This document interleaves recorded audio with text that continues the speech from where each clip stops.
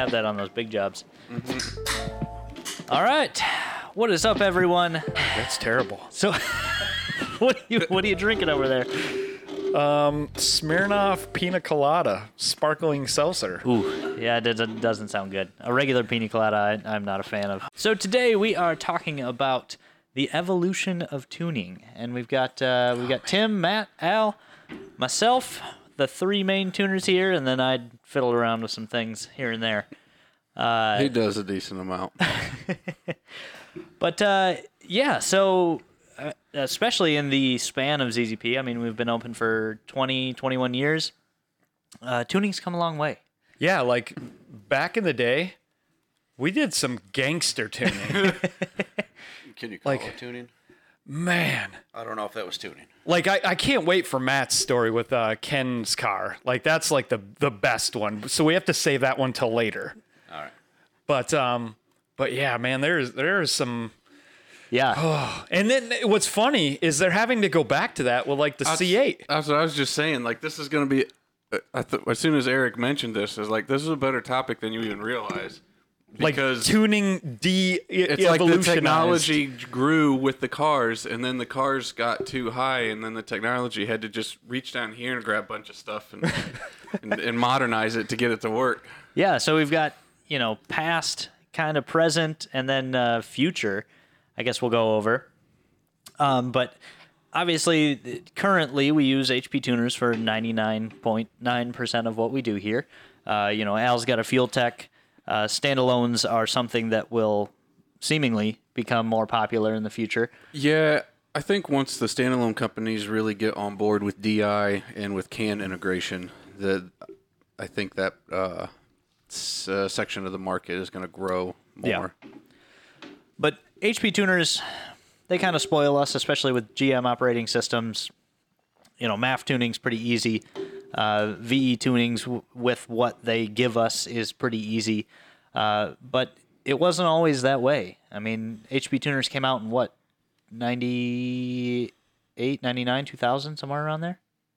Like a little later now. Okay. I mean, even when I got into the scene in like the mid-early 2000s, like I had friends who were running SRT4s with 30% bigger injectors to run E85, and then cranking up the wastegate to get some more boost out of it, and never touching the ECU, even though it was available at that time. Yeah, my original Saturns, the guys who turbocharged them, they were running SAFCs and bigger injectors, and it was like, hey, there's no part throttle response. It's either nothing or what. See, back this is pretty hack. This is real bad, but back in my Eclipse days, they had a MAF sensor, and let's just say for the description, you have like a 2-inch hole that is in the MAF. What I would do is I would grind holes around the 2-inch because the air filter had a large OD on it. Yeah. Right. So I would drill holes through it so air would make it by the mass airflow sensor. That worked pretty well. You could trick it to make it think it was lean, yeah. And then in one of them, I actually took I cut a big like rectangle out of it, and I put a hinged flapper with springs. So the car would idle normal, but when you floored it, it would pull open up? the trap door open. Okay, that's pretty cool. That's pretty cool. Yep. Yep. There's some hack stuff.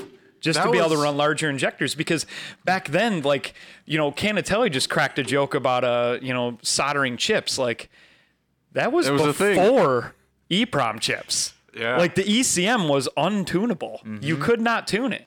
My later DSMs, you could like desolder this section of the circuit board and put in an EEPROM receiver, and then like have a different EEPROMs for it. But that was like a couple years into my modifying Eclipses. So I'm not even familiar. What is EEPROM? It's basically just a chip with all the legs on it. Okay. You just got all the legs and you just pull it out and it's programmable. Yep. Basically, I don't even know what the technical term for EEPROM is. It's just a chip. Yeah, you couldn't do it yourself, though. No. You just buy one that's slightly different. Yeah. And then put it in and I try it remember out. all those hack mods, drilled MAF, crushed the bypass. Yep. Just odd things like that, just to try to trick it. Yep, my Grand Prix. My Turbo Grand Prix, my base fuel pressure was a little lower than average. So I took a hole punch and I put it in the center of my fuel pressure regulator and I just tapped it. And then I kept looking at my fuel pressure gauge in the car and I bumped it like 4 PSI. I was actually reading an old HP Tuners forum thread the other day where some guy was talking about increasing his fuel pressure on whatever he was dealing with. And he did the same thing. He pulled his regulator out and he put it in his vise and he would just smush it just a hair. Then he'd put it back in the car and he'd see what the fuel pressure was and he'd be like, okay, well, it was about 10%. It's at 49 or whatever. And then he'd squish it a little more and pull it back out. Hammer and a flat punch, whatever you call those little punches that have the flat tip on it. Yeah.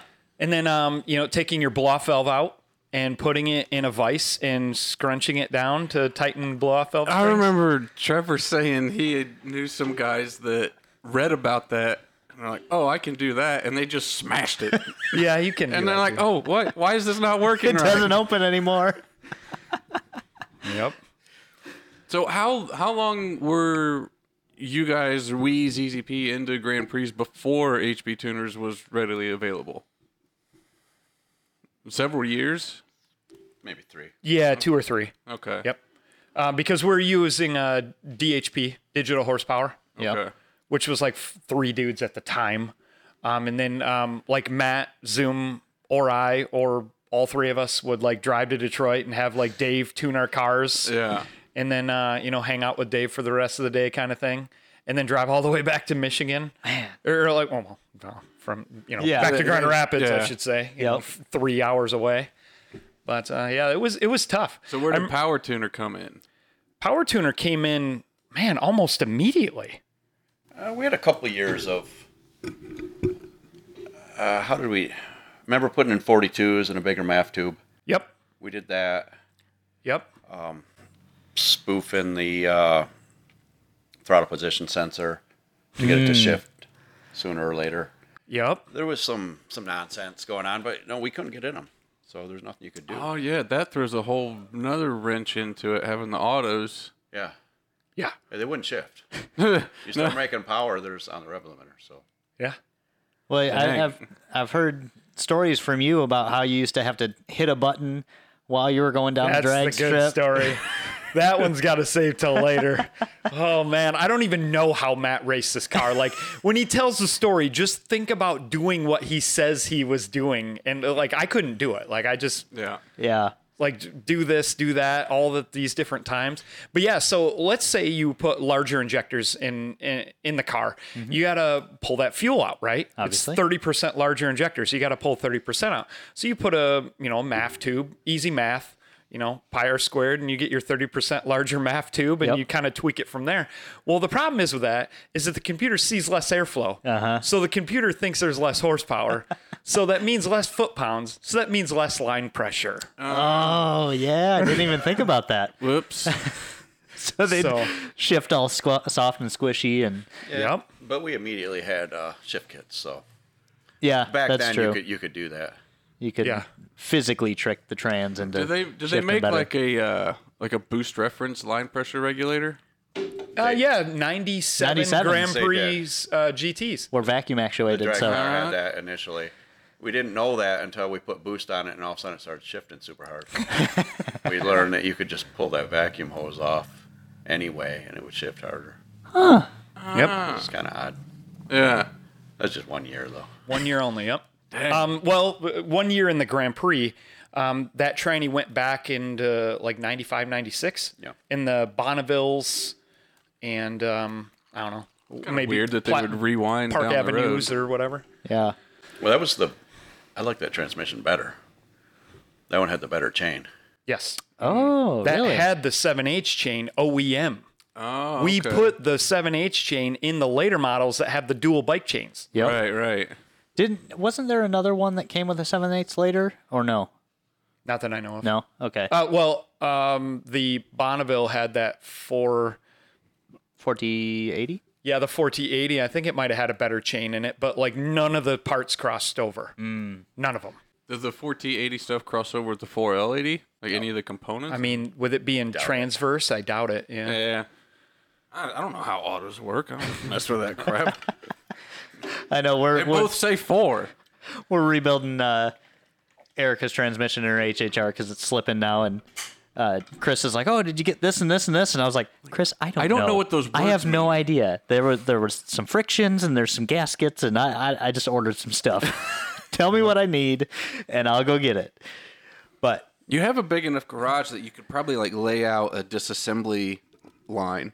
probably Just kind of take her apart in pieces and then match up your new parts with the old ones and run her back together. if I had a couple months, I would have done that. But she hates driving the base model, so Well. she came home the other day and she's like, "This thing is slow." She's been spoiled I'm now. like, "Yeah, it's got 100 less horsepower Yeah. and 150 less foot-pounds." LNFs feel like more than twice the engine that they are. They do.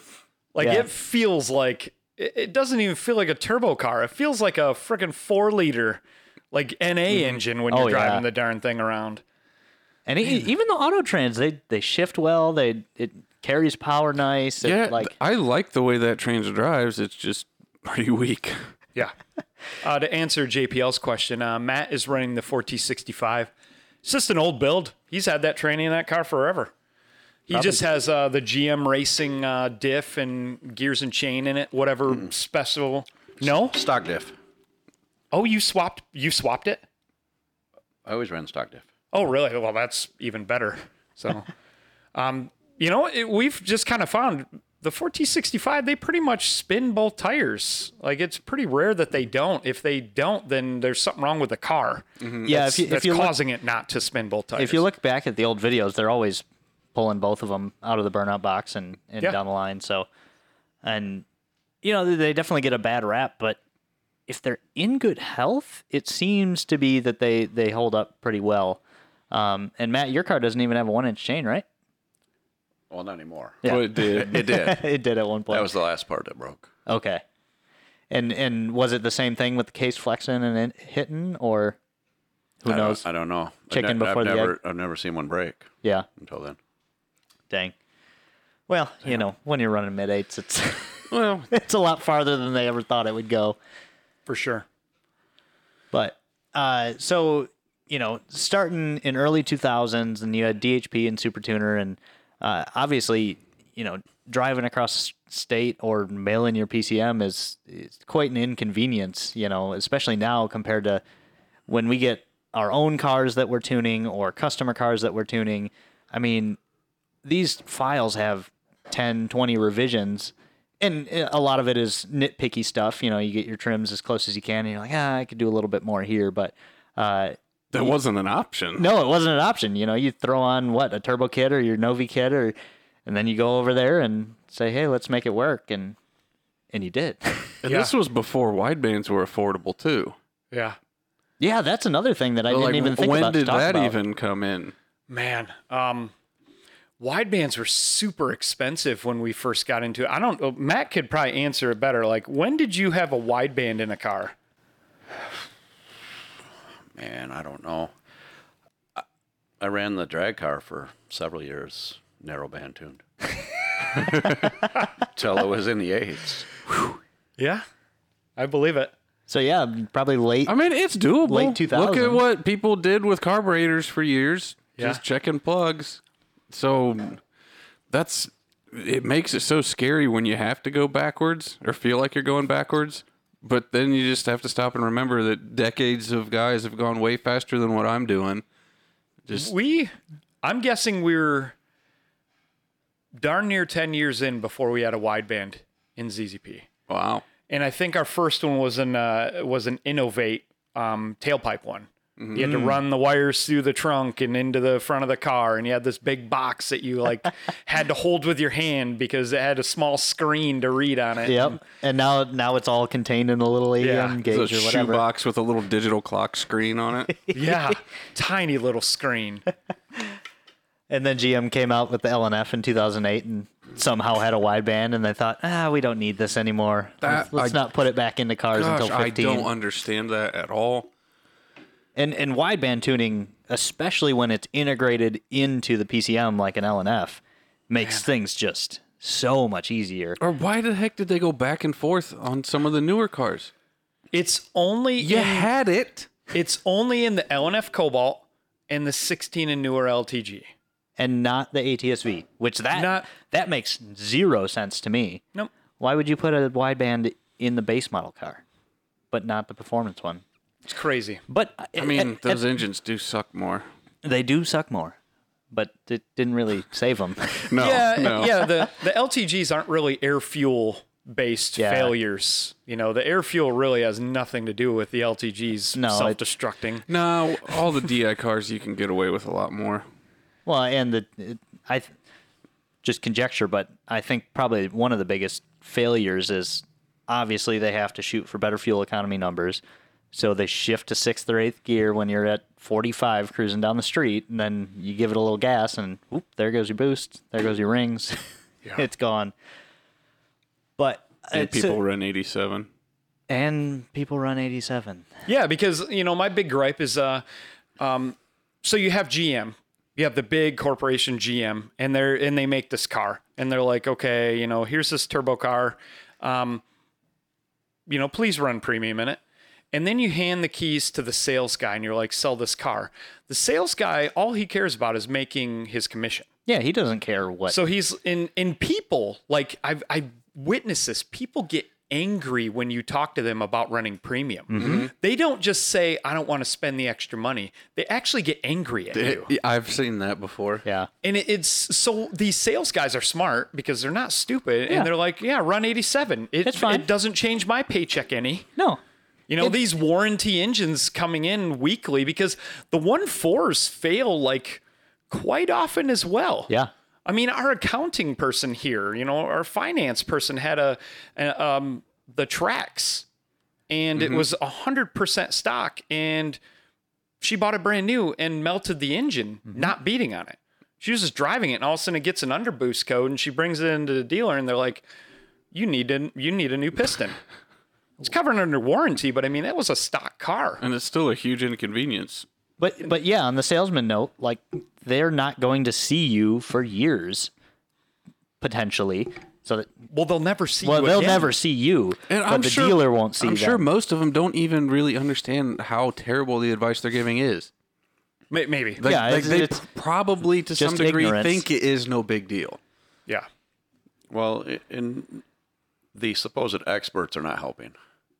That's also Go true. on YouTube and find the videos of the TV shows I know what you're talking about. where they test 87 octane Oh, and yeah. 93 octane. Gosh dang. And you've got some supposed expert driving a Corvette around. I always put 87 in it. Yeah, there's no difference. And then he's comparing the fuel economy, for one. Yeah. Yeah. It's like, what? Because that's what octane's for. What are you talking about? It's just bizarre. I was so mad. I wanted to kick the TV. I know. You telling me that story made me want to find a TV to punch. Yeah. Like, there's not a factory boosted vehicle that you can run 87 in. Okay. No. You can run 87 in a 2005 Silverado 2500 with an LQ4 because it's like 9-to-1 compression, you know, and it's a 6-liter. I guess that vehicle you can run it in, but like any of the newer 5.3 stuff probably runs noticeably better with 93 in it at least. Oh, many of the new manufactured cars, especially NA, are really high compression. I mean, even the newest Camrys are like 13-to-1. Holy crap. And I'm sure people are like, oh yeah, you can run 87. Well, in it." even the LAF that's in my terrain, it's 11-to-1. Nowhere on that does it say you need to run premium, but it knocks so bad cruising that it does see 2 to 3 miles per gallon increase from running 93. I do love it when you're just normally driving. You're just driving to work or wherever. You just hear the vehicle next to you just clattering Yeah. away. Yep. Pinging. Just spark knocking like crazy. You hear it over your radio and you're like, oh my God. Like, and they're just Must be a bunch of rocks kicking up and hitting the bottom. You know, these sales guys, man. Like, I mean, I get it. Right now, in a Sonic with a 10-gallon tank or 11-gallon tank, whatever it is, like it's like $10 more per fill up. Yeah, It is a lot more. I remember when I first started driving, premium was 30 cents more. Yeah. 93 was 30 cents more. It was 87, 15 cents, 15 cents. Yep. And now it's an entire dollar, which, yes, I get it. It does suck that you got to spend 10, 15 more bucks. But, man, if that saves you an engine down the line. Have you ever looked at the 91, though? Like, the biggest price jump is from 91 to 93, not from 87 to 91. Well, we don't have almost any all 91 around here. Well, 91, 92. There's Yeah. still a few around that have the mid-grade pump. And it's like the jump from that to premium is huge because it seems like every supply company, their 93 has all these special BS additives, yeah. detergents and cleaners and all this friggin' advertising on it. So they feel justified in charging you an extra $1. Could be that. Could be just less demand. I don't know. But V-Power. Yeah, exactly. That's the main one. And it is more expensive than other premium. Yep. But sometimes you find yourself on fumes on the edge of Chicago and you got to pay $7 a gallon for friggin' V-Power. Yep. Oof. That ticked me off. I put 2 gallons in so that I could get out of town and find some normal fuel. I will have customers. I don't know if you guys do too, but I just had one just yesterday. Funny. He was like, I have all these mods on my Sonic. He was like, I want to make the most power possible on 87 octane. Sorry, And I'm sorry, like, buddy. What? Like, do you realize that gas is your easiest horsepower gain? Uh-huh. It's the easiest way to gain horsepower. Like, I can tune a 1.4 for 87. I can do it. One cool thing about a turbo car is you can turn it down. the boost down. Yep. You can't turn down a 13-to-1 compression engine. So- you can't remove enough timing to make it okay. Let's just lay out a pretend scenario. Like someone lives in town, doesn't have to drive that far with their Sonic. They can go through roughly a tank a week, let's say. So it's what? Extra $10 a week for premium, $520 a year. They'll drop $1,200 on mods. Yep. But then you ask them to spend $500 a year on better fuel, and they lose their mind. Yeah. Yeah. How dare you? Yep. It happens. JPL, I saw you mention 88, and that's a big thing in Indiana. Because unleaded 88? Yeah, because they're pushing higher ethanol content. Which I'm a fan of.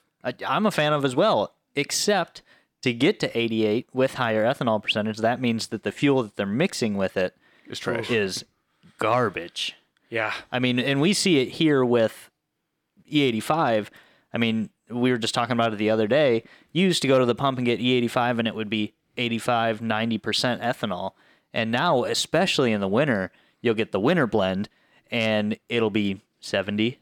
Yep. And so that remaining 30% that isn't ethanol is pretty much bottom of the barrel. 70 octane. It's natural gasoline, which I mistakenly heard that term as natural gas for a while and was really confused how they were managing that. It's natural gasoline. It's just Unrefined. It's the minimum they have to do to be able to make it run in a car.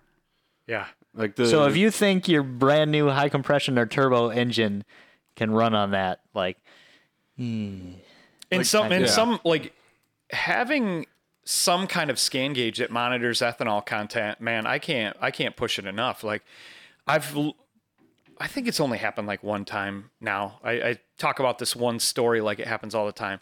But like I had one guy send me a scan and his ethanol percent was in the 40s, maybe 47%. And his car was just knocking like crazy. And I'm like, man, what are you mixing with your E85? And he was like, nothing. mixing E85, it's like 100% pump E85. And I'm like, what? Yeah. I was like, do me a favor and just like run this out, be nice to it, run it out, and just fill it with your premium and send me a scan. And he did that, and he was like, wow, my car runs so much better. Yeah. So like, I don't know He if had anybody can do the junk quick E. math here, but like what E98 is 112-ish octane. Ballpark. 115. It's 115 octane. And then your gasoline in E85 is 70 octane. Mm-hmm. So to take 98% ethanol, mix it with this natural gasoline, what is your overall octane? 85, 87. I don't know. Really freaking bad. Yeah, not good. Like, I would imagine that's a rather complex math problem, but like, it's not good. Yeah, and on that note too, and we've mentioned this in many videos before, as much as the V power, may seem kind of frivolous, it is advantageous to buy gas from a reputable. Ironically, E40, if you use 70 as the base stock, comes out to 88 octane. Yeah. So yeah, not good. But yeah, when you're expecting E85, yes, that's really bad. Yeah. What would that do to your drag car, Al? I wouldn't make it. I wouldn't make it all the way up on a two-step. And what sucks is your car doesn't even have an ethanol sensor Or a NOx sensor. Well, your standalone might have some kind of readout on the screen. If I had a content sensor. Ooh. Yeah, I would. Ooh, you're probably out of inputs too, aren't you? Yeah. Well, but I only run race fuel in it anyway. So, okay. So in that specific situation, I get away with it. But, rewind 2.5 years, I was running Pump E, making 650, 700 horse. Yeah, if I would have stopped at that station, I wouldn't have made it a mile down the road. Yeah. Yeah. It would have been gone. So getting back on the tuning topic, when HP Tuners was introduced, Did tangent a bit. like, do you guys remember that? Was it a pretty big thing when they said, okay, the Grand Prix and the Cobalts or whatever was out at the time was introduced? Did it kind of change the way that you thought, change the way that you raced? I mean, because I wasn't around at this time, was the way that HP Tuners functioned different than it is now? Obviously, they have more tables now than they did. Yep. We had very limited tables. I was going to ask about that. How much has what's unlocked grown from the time you first had support? Well, see, what sucks is that the ECMs were so much more simpler back then. Yeah. That there was a lot less tables, but you didn't need all the tables you need now. Yeah. Like even now, I mean, I know Matt deals with it all the time. Like he'll have these later model LTGs and he's just missing tables, or the tables are not working correctly. Or they show up in one operating system but not the other. Yep. Yeah. Yeah. And, so the ECMs were pretty simple. So it was like, okay. What I liked about HP Tuners back in the day was they spent a lot more time making it easy to make the adjustments. Like, I remember like DHP's user interface for the tuner was horrendous. The tables you had to look at and how you changed the numbers were so hard to understand. But then HP Tuners is like, oh, you want to change your shift points? Here's your TPS. Yeah. Here's your breakout. And it was so much easier. Yeah. Like the chart was the other way, and it just, I don't know, man. It made my head spin when I looked at it. There wasn't, when HP Tuners came out, it didn't give us any access to anything new. Okay. Power Tuner was similar. Yeah. It was just a lot more refined in how you could work with it. Just a little quicker and easier to use. Yes. And in fact, to add on to what Matt said, like DHP has had more. And there are still In some ways, yeah. There are still some that DHP has that Yes. HP Tuners doesn't on certain OSs. I know Bo's talked with you about that. Yep. But Well, There are cars I have to pull the power tuner out to tune still. Speaking of OSs, I think that's probably a large factor in why we have this issue, is because when you go back to Grand Prix, or like I'm familiar with LSJs, most years of LSJ had 2 operating systems. 04s had 1, 05 Cobalts had 3 for some reason, 07s all had 1 operating system. And then you go to Sonics, and I swear it seems like every single file you open is a different operating system. And you cannot copy and paste. No, Like you because can tables maybe, are different. I semi copy and paste. Like I'll compare files and I go to individuals and I'll grab certain sections of things. Yeah. But yeah, there's really not a lot of copying and pasting anymore. Well, not like, and to clarify that for the people listening, like with the LSJ base files, you can take any operating system's base file for this given mod set and flash it on and copy and paste, and everything transfers correctly. With the newer stuff, the axis on the tables may be different. There may be a table that one operating system has available that the other doesn't, and that's what screws you up if you try to just copy your base file to a different operating system. Like the first one that comes to mind is the cams. Yeah. there's- With the weird ghost. Yeah, some of them read 4 times what the number is. Yeah. And some don't. And so if you just copy paste, all of a sudden your cam timing is 400% off. Yeah. Yep. You have to open that wide open throttle cam table and the top frame is 4. Yep. And you're like, well, that's supposed to be 16. So I guess that's this not is, it. if I want to add 1, I got to add 0.25. Yeah, when I first discovered that, I was doing a street tune on a car because Tim was out of town, and I had copied over a good known base file, and of course I had the customer with me while I'm out driving around, and the normal cam timing table was normal, but the watt was one of the 4X ones, and the file I had used was just all normal. So when you would pedal into it, once you crossed over to the watt table, the car would like fall on its face. Yeah. Because the cams went somewhere that you'd never want them to be. Yep. And that took way longer than it should have to figure out what was happening. And of course, you got the customer sitting there like, oh, what's going on? Why did it do that? I'm like, dude, I don't know, but we're going to figure it out. Yep. I wish I could tell you. And then once I figured out it was something so simple, like, boy, that's frustrating. Yeah. And that's one of the limitations that we have to play with is Sometimes you just got to find the Easter eggs that you don't want. yeah, because HP tuners, as much as they've done for the aftermarket tuning community, it's not perfect. It's not the OEM PCM. It's their interpretation of it. So they may miss a table. I mean, I know I've helped some Sonic guys where the E78A doesn't have a minimum injector duty cycle. So they put in larger injectors and they can't get the pulse width down. Oh, the pulse width, yeah. Yeah. That was frustrating. Oh my gosh. And then, you compare it to EFI Live, which is another tuning software that we don't use but is similar enough. And you open one of those files and there it is. So then you got to argue with HP tuners and send it over and they're like, "Oh, that's not there." And I'm like, "Yeah, I know it's there. I can see it." But and that kind of will take us into nothing that we've dealt with in house yet, but what Al was referring to is, we went from SAFCs, which only controlled watt, or you're tricking sensors, you're tricking, whatever you can to make it work. GM and Ford and whomever moving forward are making the ECMs harder to crack. Whether that is specifically to target aftermarket companies or Oh shit, Jeff's here. Bing bong. bing bong, whatever it may be, like the C8, you can't at this time. Trifecta says they have, but you can't with readily available tuning software tune the PCM. But people are making 1350 to the wheels and running 8s. It's kind of fascinating because, as Al said, It shows you where there's a will, there's a way. they have gone back. They've gone with sensor clamps that trick the voltage, and it's kind of fascinating. You imagine how many signal clamps that car has to have on it? Oh my gosh. Like, gosh.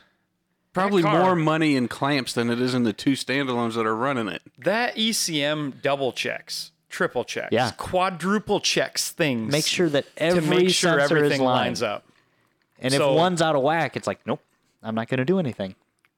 Yeah, that one friend of ours told us that it on one of the test cars, if a rear view mirror was unplugged, the car wouldn't start and wouldn't tell you why.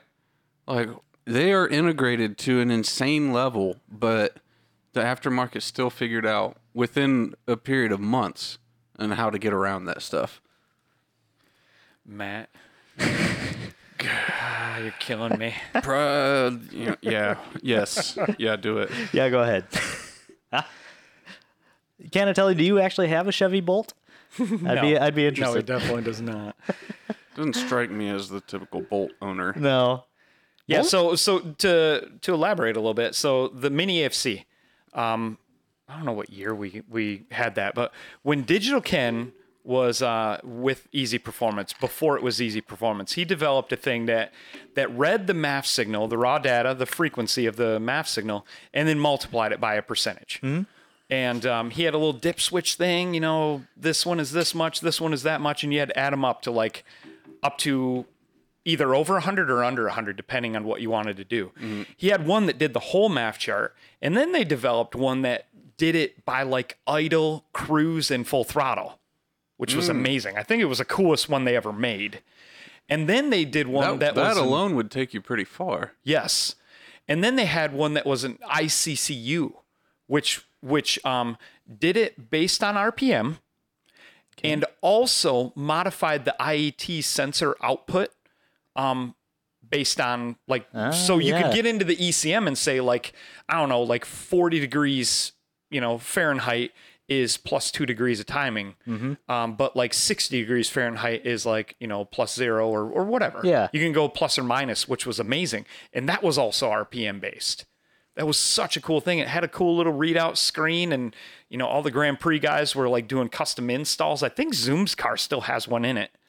I don't even know if we're using it anymore, but like back then we didn't have like the ability to change our timing. Yeah.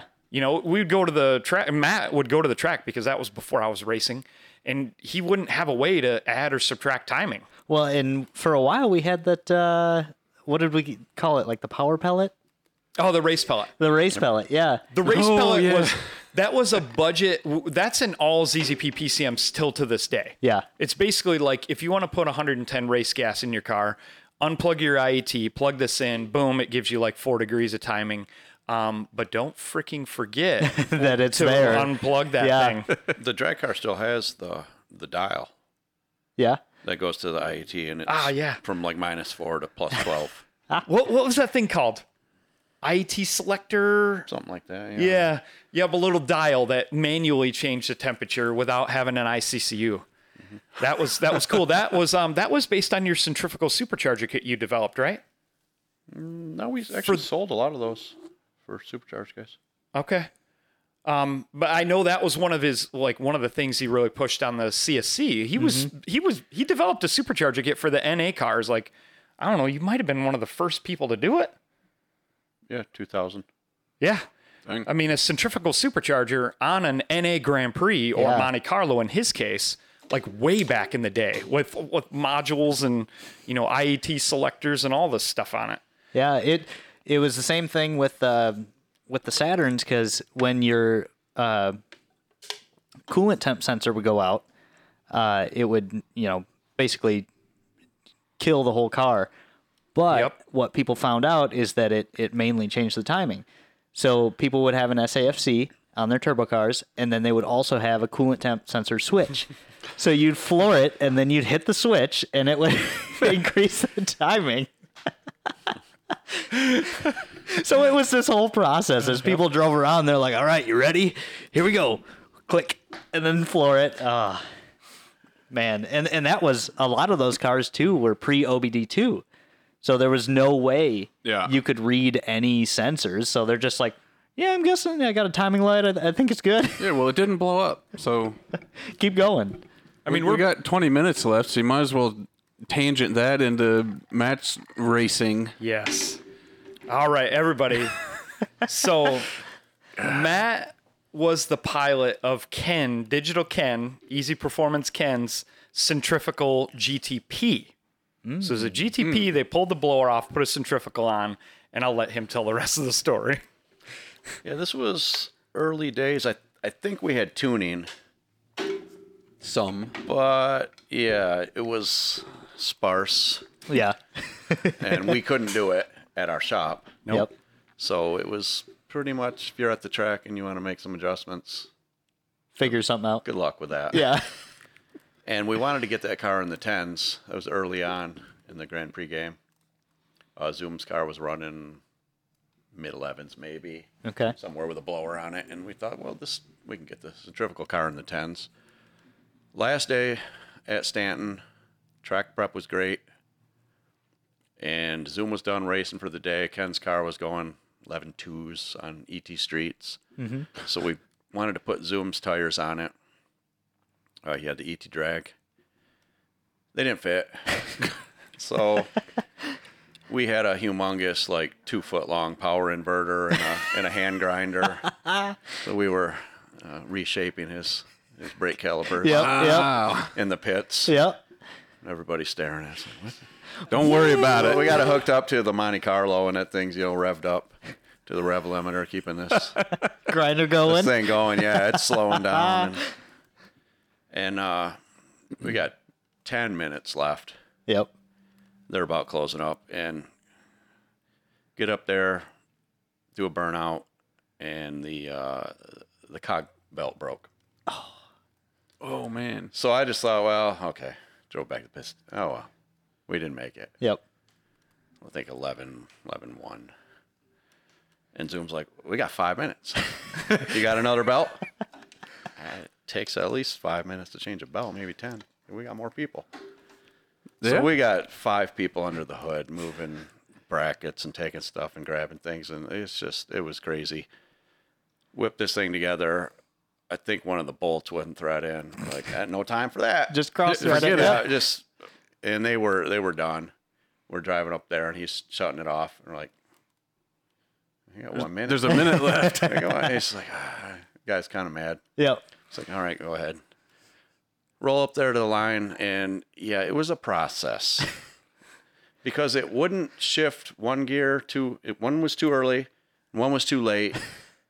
And Ken had built into the steering wheel buttons, depending on what you wanted your Shift RPM to be at?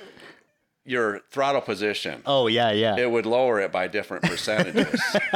So I was learning what we could do to make it shift at the right time Yep. as I went through the day. But it was a lot of stuff. I mean, you had to do it one way for first gear, and then you had to hit the performance shift switch. Yep. And then you had to use a different button. And it was a lot of things. And just being rushed right up there at the end. My I gosh. mean, we're scrambling with tools and fly up there, and I'm like, I don't know what the heck I'm doing, you know.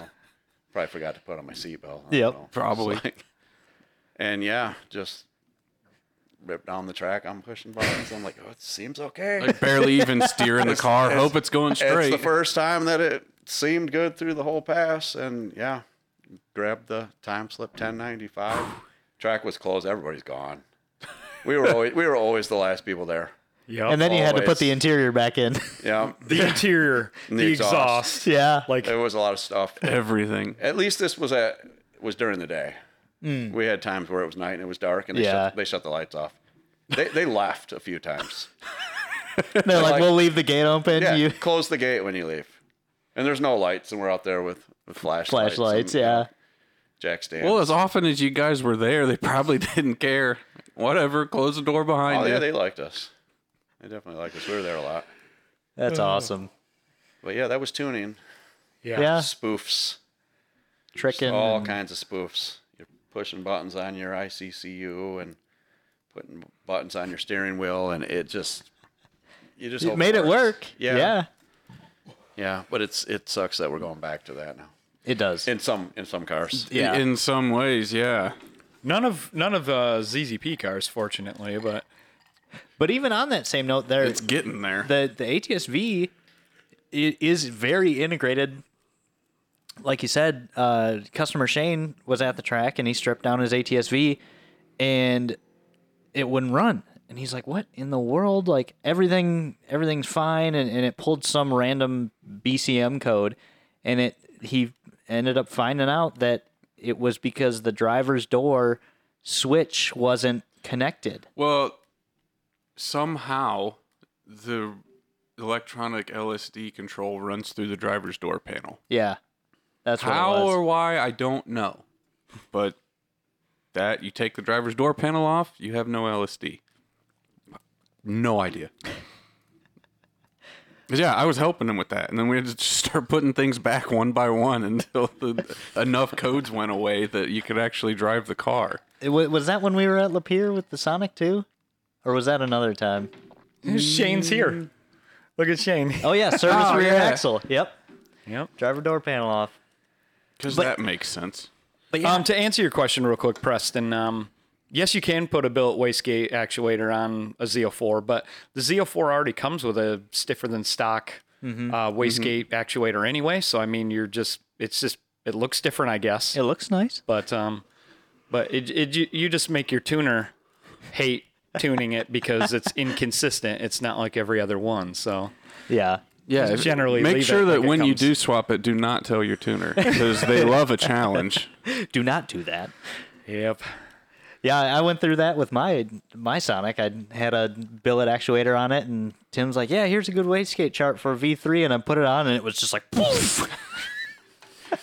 Well, the Blue Sonic had one of the prototype Z04s on it that had a like 16, 17 pound canister. It was huge. It was fine to cruise and to go full throttle, but any part throttle, it was trying to make 18 pounds. The ECU was just like slapping it back, and it would just surge and buck and make all kinds of hairdryer noises. Yeah. Yeah, like I said, I mean, the ECM is double and triple checking everything. Yeah. So if your turbo's trying to make 18 pounds and the ECM only wants 4, it gets pretty angry. It gets really mad. Yeah. So if you do it, tell your tuner, let them know, and they'll rework your wastegate duty cycle chart. Yeah. But I can't even. I mean, Al, with you and I at the track with the Sonic for the last 2 years, I can't even fathom trying to go as fast as we did without having tuning available there. I mean, And look how much of a struggle it was even with the tuning. yeah. I mean, the Sonic PCM doesn't like to make 500 plus horsepower. No. It is real mad. But, every pass you come back, you look at the logs, and you make a little change. And It does what we need it to do. it goes fast in a straight line.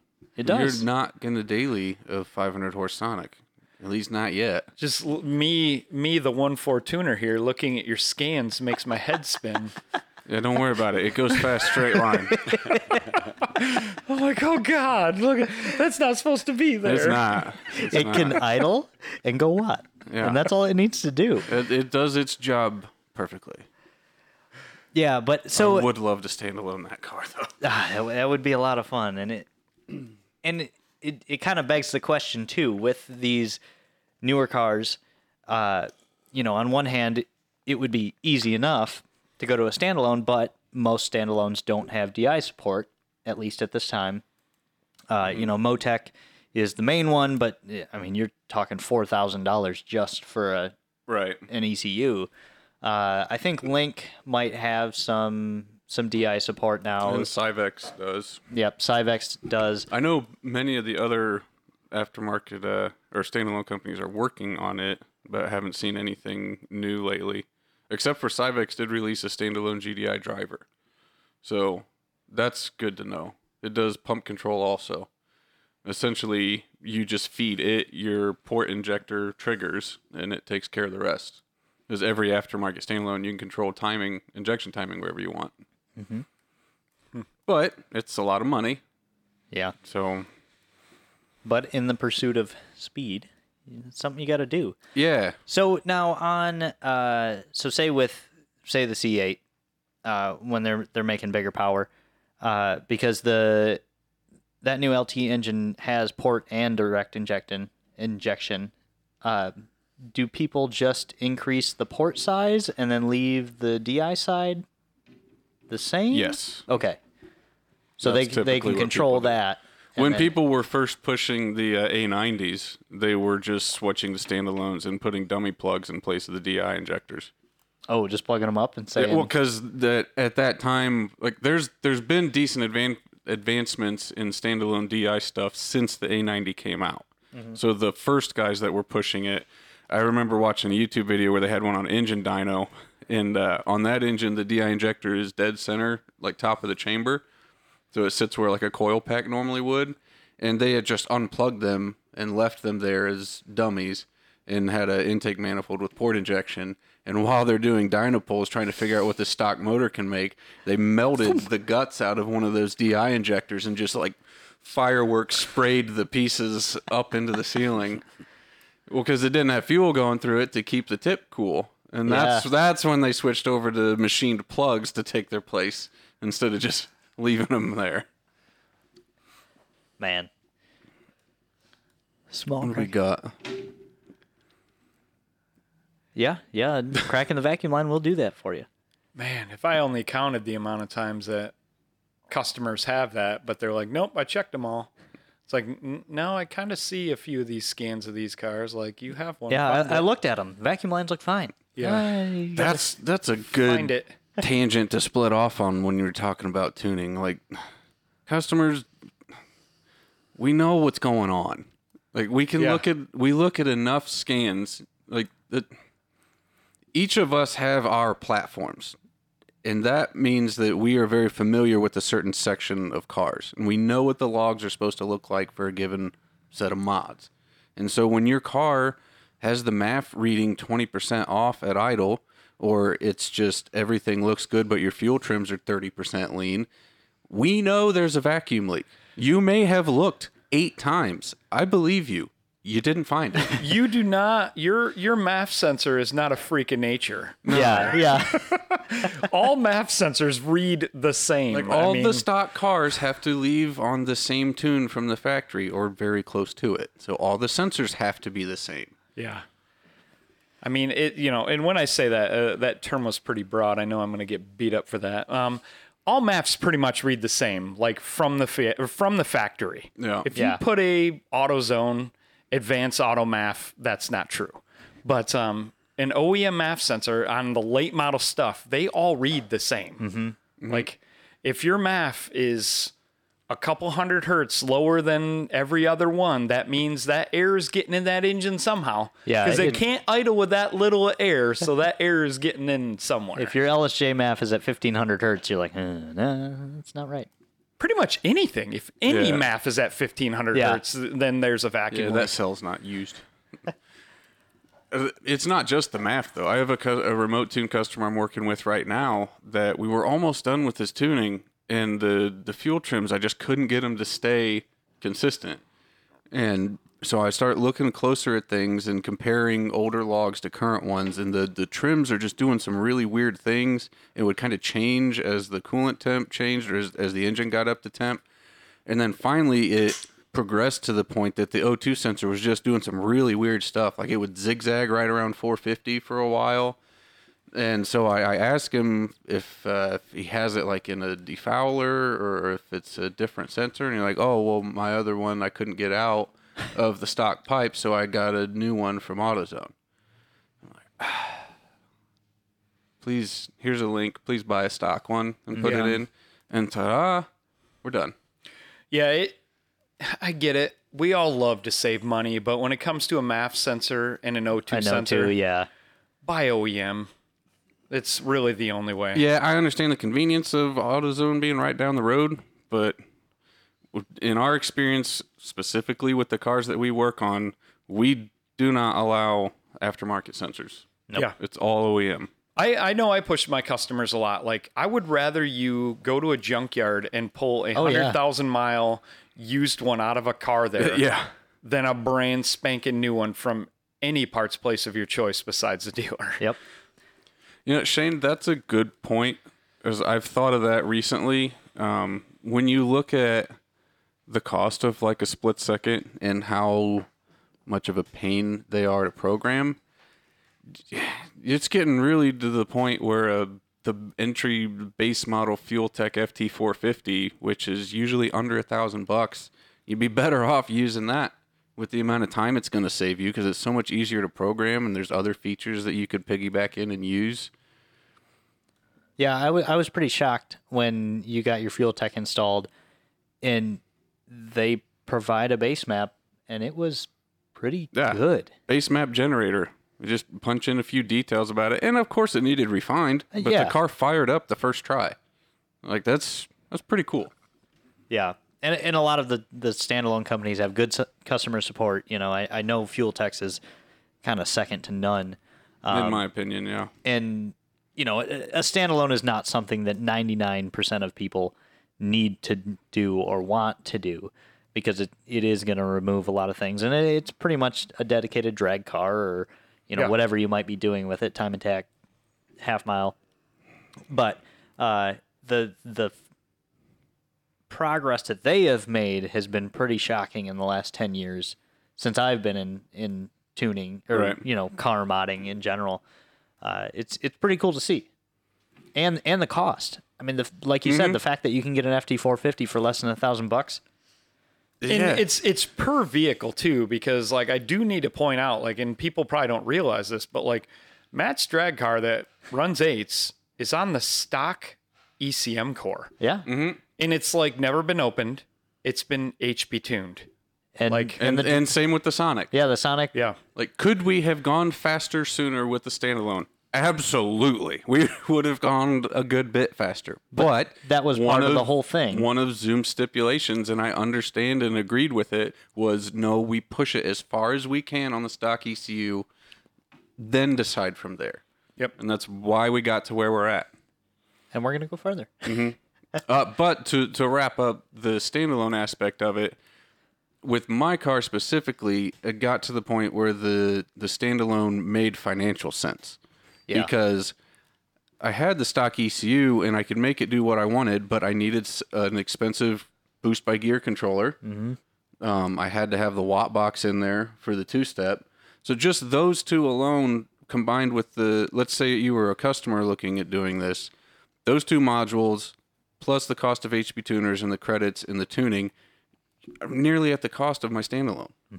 And so that's why for my car, where I don't need ABS, I didn't need all the other stuff, I didn't have to go through the hassle of piggybacking, I just gutted it and started over. It actually made financial sense to do that versus continuing to struggle with the compromises that I was stuck with. And I mean, you made it to what, 167 167. on the stock ECU, and the LSJ PCM is not complex. It has It's 20 pretty tables. basic. It's very basic. Man, But- and Andreas, ooh, that's a good one. That's like a whole that's a whole episode. Forums and how bad. Yeah, that's a whole separate podcast Man, topic.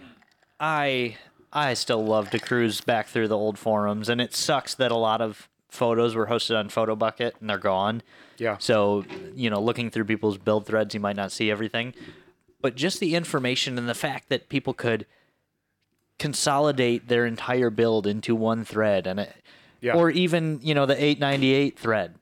I still Yep, read that I a do couple too. times a year. I go back through it, and I watch the progress of Matt and Ryan going through everything, and it's awesome. And now the groups are just full of just dummies. It's so dumb. Like the people that somebody will post a legit question and there are 10 stupid answers that are misleading and terrible to one good one. It seems like the people that know what they're talking about don't respond. It's embarrassing. Well, and Matt's dealing with that with, Snappy's Camaro. He went to a 8L90, and it's a new trans on an engine that the trans didn't come on. So he's trying to learn and figure out what the best way to get this car to go faster is. And, whether it would have happened or not, my feelings are back in the day, somebody would have posted something on a forum and said, hey, guys, I figured this out. This is what you need to do to go faster. And now, because Facebook and Instagram and our whole society in general is very quick information, there's nothing sustained or retained in a lot, and you can't search things. It's tough. So a lot of people who are at the higher levels don't post. They don't get on there. They don't do anything. So, and that kind of goes back to just this whole tuning thing in general. We started from, okay, we want to make this car go faster, so we figure it out, and that's what we do, and that's what we will continue to do. But as a consumer, before I worked here, and as a just enthusiast, it is great to go back and see those things and see where people came from and built on. So yeah, forums, it's a bummer they're gone Yeah. or aren't readily used anymore. Yeah, I do wish it would switch back to that a bit, but it's not going to happen. Yeah, I mean, I think basically like Facebook, they just It's too convenient. They prioritize the responses that get the most attention, but usually the responses that get the most attention bad ones. are the bad ones. Yeah. So when you get a legit answer, everybody's like, "Oh, cool." But then it There's gets nothing to buried. say, but it gets buried with the dummy that's like, well, my brother's uncle told me this, and he put this on the car, and it ran great, and it's just like, Yeah, it's always my aunt's minivan. Yeah. Had that problem. yeah. Like, Should probably really? clean your MAF and throttle body. Really? Yeah. Your aunt's minivan was running 36 pounds of boost. Yeah. That sounds right. Yep. Yeah, it was the, whatever part. Yeah. Thanks. Yep, I cleaned the map sensor excellent. off, and it's good now. Yeah. All right. Yeah, like let's say Matt puts this, this tranny that doesn't belong in this car in, and he's having a legitimate problem, and he's like, Like every single 3800 swap customer. yeah, and he's like, Really oh, unique. hey, I'm having this interesting issue, and then somebody just responds and says, have you tried turning the line pressure up? It's like, this is Matt Meekoff. Yeah. Do you think he hasn't already tried Thought of that? that, Like, yeah. shut up. Like, don't post. Like, this post is not for you. Keep scrolling. Well, yeah, and that's another thing that JPL brings up, like, whether it's Facebook or just society in general, or who knows, the amount of negativity on Facebook makes, like Max is saying, it makes people not want to be engaged with it. Mm-hmm. Because even if you are right and you know the answer, you'll put it out there, and again, some uncle, brother's cousin said something else. Well, I heard. Yeah, and they're gonna try and discredit you, and then it goes on, and like, it sucks. And It makes you not want to help people. no matter what, we could go down a huge tangent on that, but like, there are good resources in our communities. If anybody ever has any questions, reach out to us. We've been doing it forever. So, ask us. We know where to go if we don't know the answer. And there's plenty of other people in all our communities too, but don't lose hope. It's not all negative. We're after 5. We're after 5. So what are you guys doing this weekend? I'm going ice skating for the first time in my life tomorrow. And you know exactly why. You mean hockey?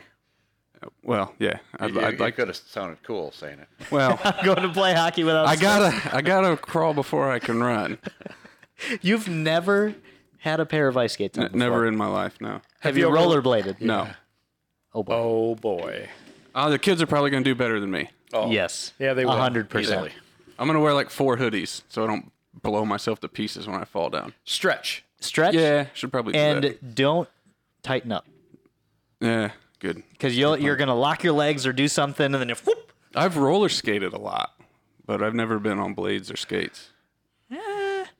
Roller skating might help a little bit. Roller skating will help. Maybe with the balance and moving, but not with the turning. I will say that I like, one cool thing about having kids is you get to like do kid stuff. I know. I'm excited about it. So like, my kid got into rollerblading, so I'm like, heck yeah, let's do some rollerblading. So I like him and I got really good at like inline skating, and then I went to ice skating, and it was quite different. Yeah.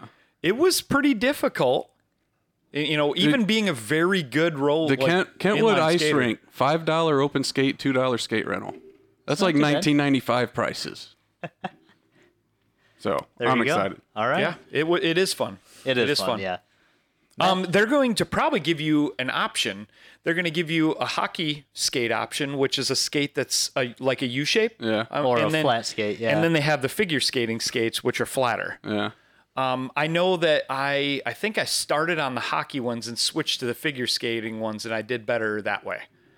Like, so definitely try both if they give you both options. Will do. Yep. The goal here is to get a stick in my hands eventually. Run with that one. Max is going to teach me how to hockey. Max Lemur, you're a healthy scratch on the last place club in the no-show. Hang 'em up, bud. Matt, you doing anything fun this weekend? Doubt it. I don't know. I got too much work to do. That's fair. I'll be down here. That's fair. Tim, what about you? I don't think I really have anything. Hey, there you I go. wouldn't mind getting my new Cobalt SS sedan home. Oh, There you go. Get the interior shampooed. That'd be All kind of right. nice. I really thought he was going to not buy another car for a while. And I don't know why I ever What? believed that. Yeah, Why I don't- would I don't you know why you would ever? think that. Like, I just got this feeling like maybe he's going to calm down. Nope. No, There's another one. no. I'll probably sell one. Probably not. Probably Probably not. not. Probably not. I drove that thing. I bought it blown up, and I'm driving around. Like, I drove it to the car wash, drove it to the vacuum. Every like, single beater he buys, he walks in the shop. He's like, I never knew how much I love this car. It's like a kid with an airhead every time. He's like, I love this. It's like those memes. I don't remember what meme it was. There's probably been a few, but the one like the amount of enjoyment you get out of buying the next Oh crap my box. God. Like I don't know. Like I've owned a lot of expensive vehicles, like really nice expensive vehicles. There is nothing But better. I enjoy them more. Like the crap boxes Yeah. more. Yep. There's nothing better than going and picking up a $2,000 car and should getting it have. home and driving it around for the first time. You should have kept that Honda. That's the funnest car I ever owned. You couldn't break it. Yeah. I you know the couldn't one you're break it. talking about. No oil, no coolant. Yeah. It's fine. Don't worry. It was good. I would know when to add oil when the light came on. Until the light burned out. And then I would know to add oil when it started to not. Clacking, yeah. And then you add oil. You're good. Yeah, Matt didn't want to deal with selling vehicles, so he's like, "Hey, Tim, just buy this thing from me and sell it." So I did. Yeah, I drove it for a little bit. Oh, I think it was fun. I love that car.